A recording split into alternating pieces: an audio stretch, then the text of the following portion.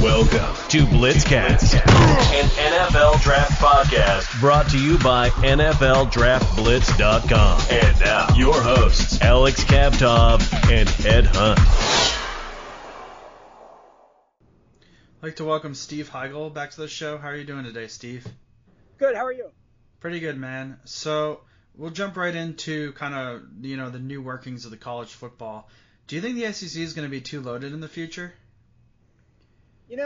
It's interesting. I don't think so. I know adding Texas and Oklahoma is going to change the dynamic of the conference, but I don't think it'll be too loaded. I think, unfortunately, what we might see is the Big Ten is going to be too loaded because they said, of course, they're going to add USC and UCLA, and it looks like they're going to try to add a few more teams as well. So we'll see what happens with that in the next coming months. But I don't think the SEC is going to be too loaded. Who do you think gets into the Big 12 now that a few teams have left? Well, there's been an announcement that Cincinnati, UCF, I believe it's BYU, and Houston are going to move to the Big 12 in a couple of years. I think as soon as 2023. So that should definitely take the Big 12 back to where they were before in terms of 12 teams, and they dropped to 10 with Texas and Oklahoma, and then, of course, they're going to drop to 8 with them leaving. I think they're going to stand pat at that amount for the foreseeable future. We'll see. I'm sure things change so quickly these days. It could add a few more teams in the next couple years, but I think they're going to stay at 12 for a little while. Isn't it going to be weird to have USC and UCLA in the Big Ten? Yeah, I definitely think it is. I understand the Big Ten's feelings on this because, of course, they want that Los Angeles market. And they want to have West Coast games on, and late night games on, and for their viewership purposes. But I think it's definitely going to be a weird thing because they've both been in the Pac-12 forever, and those are two of the marquee programs in that conference. So it's going to be a lot different with them in the Big Ten in a couple of years in 2024 when they move there. Who do you think gets into the Pac-12? I think the Pac-12 might stay, even with UCLA and USC leaving in 2024. I think they might stand pat. If they do add anybody, I could see them adding like two teams to fill those spots, maybe like a San Diego State and a Boise State.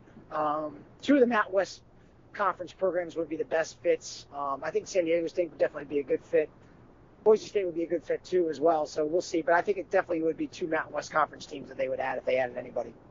What do you think of a team like Colorado State? I know they just hired a new coach, and they're playing some big teams and so forth, and they're in a growing city. Yeah, I mean it's a good program. The Mountain West has improved dramatically in the last several years, especially in college football as well as college basketball. It's become a much better, more competitive conference. So I mean, I think the Mountain West is the best thing they can do is hold serve and stay at 12 teams and not lose any teams. But the way college football works now, it's the powerful the rich keep getting richer, and I think some of these teams are unfortunately going to take the bait and leave if they can. Will the Pac-12 team ever get into the college football playoff? We haven't seen it yet. Yeah, I actually predicted this season, through my predictions, that Utah would make the college football playoff this season. So we'll see if that comes to fruition. I don't know. I mean, it's going to be tough. They're only going to be able to lose one game at most. If they lose more than that, they're not going to be able to make it. I think USC could definitely make a run of it. Probably not this year, but maybe in the next couple seasons with now Lincoln Riley taking over at USC. So it's going to be interesting to see. But I think a Pac-12 team, I got Utah getting in this year, but I think a team could definitely get in the next couple years. Who is a hot young head coach that could come into the spotlight? We've seen it with other young coaches. Yeah, I guess. I think the choice I would have off the top of my head would be number one would be and he's already kind of in the spotlight is Coastal Carolina's Jamie Chadwell. I think he's done remarkable there in the last couple of years. I think they're going to have another marquee season in 2022. The Chanticleers, I think they could. I predict them to finish second to Appalachian State in the Sun Belt East Division, but that's becoming a more and more competitive conference, and I think he's definitely a coach on the rise. I think could he leave there after this season? Depends. I think he definitely will have some opportunities in the next couple of years to go coach at a Power 5 program. Who is the favorite to win the national championship in your eyes? It's definitely Alabama. I think I saw a post recently on Twitter. Somebody said Alabama doesn't have any weaknesses. I think the only weakness they would have is injuries. They have so many quality players, and they do have great depth. But you saw what happened last year when they lost John Mechie in the SEC championship game and Jameson Williams in the national championship game. That injuries could be the one thing to take them down. But I think Alabama's a clear-cut favorite this year. Now that they lost last year, they're going to be, really, really raring to go this season. I think it's their championship to lose. Who is the best non-SEC team to win in college football? I would say Ohio State for sure. I think the Buckeyes, of course, last year they had a great season, but in their eyes they had a down year because they didn't win the Big Ten or get to the college football playoff. But they're definitely the best team. I think you're going to see them right back in the hunt this year, and I think they'll make the college football playoff again. There's so much talent they have. They're so deep at each and every position. I would say Ohio State for sure. Who's your pick for the Heisman? My pick for the Heisman is C.J. Stroud of Ohio State. I think he's going to have an incredible season. Their receiver corps is deep, talented. They have a great running back, Trevion Henderson. They can take the load off if he is having a down game.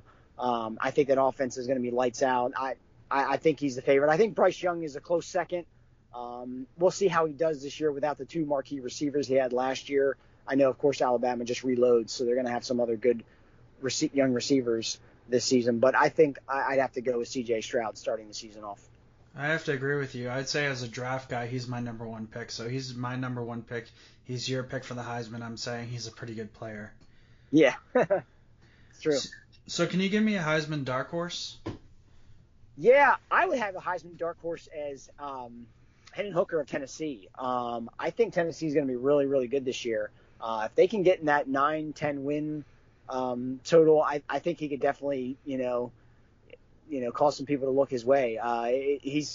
Tennessee came on strong toward the end of last season. I think they're going to continue that pace this season. I don't think they're going to beat Georgia or overtake the other teams for the SEC East Division, championship, but I definitely think they could finish top 3 in the SEC East, and I think he could have a really, really big season and put up some crazy numbers to put him right in the Heisman race toward the end of the season. Steve, it's always a pleasure. Can you tell our listeners how we can find you? Sure, absolutely. Website is www.justcollegefootball.net, and follow me on Twitter at Steve Hiegel, SteveHiegel. I'm on there all the time. Season starts Saturday. Looking forward to a great college football season. Thanks for being on the show. Absolutely.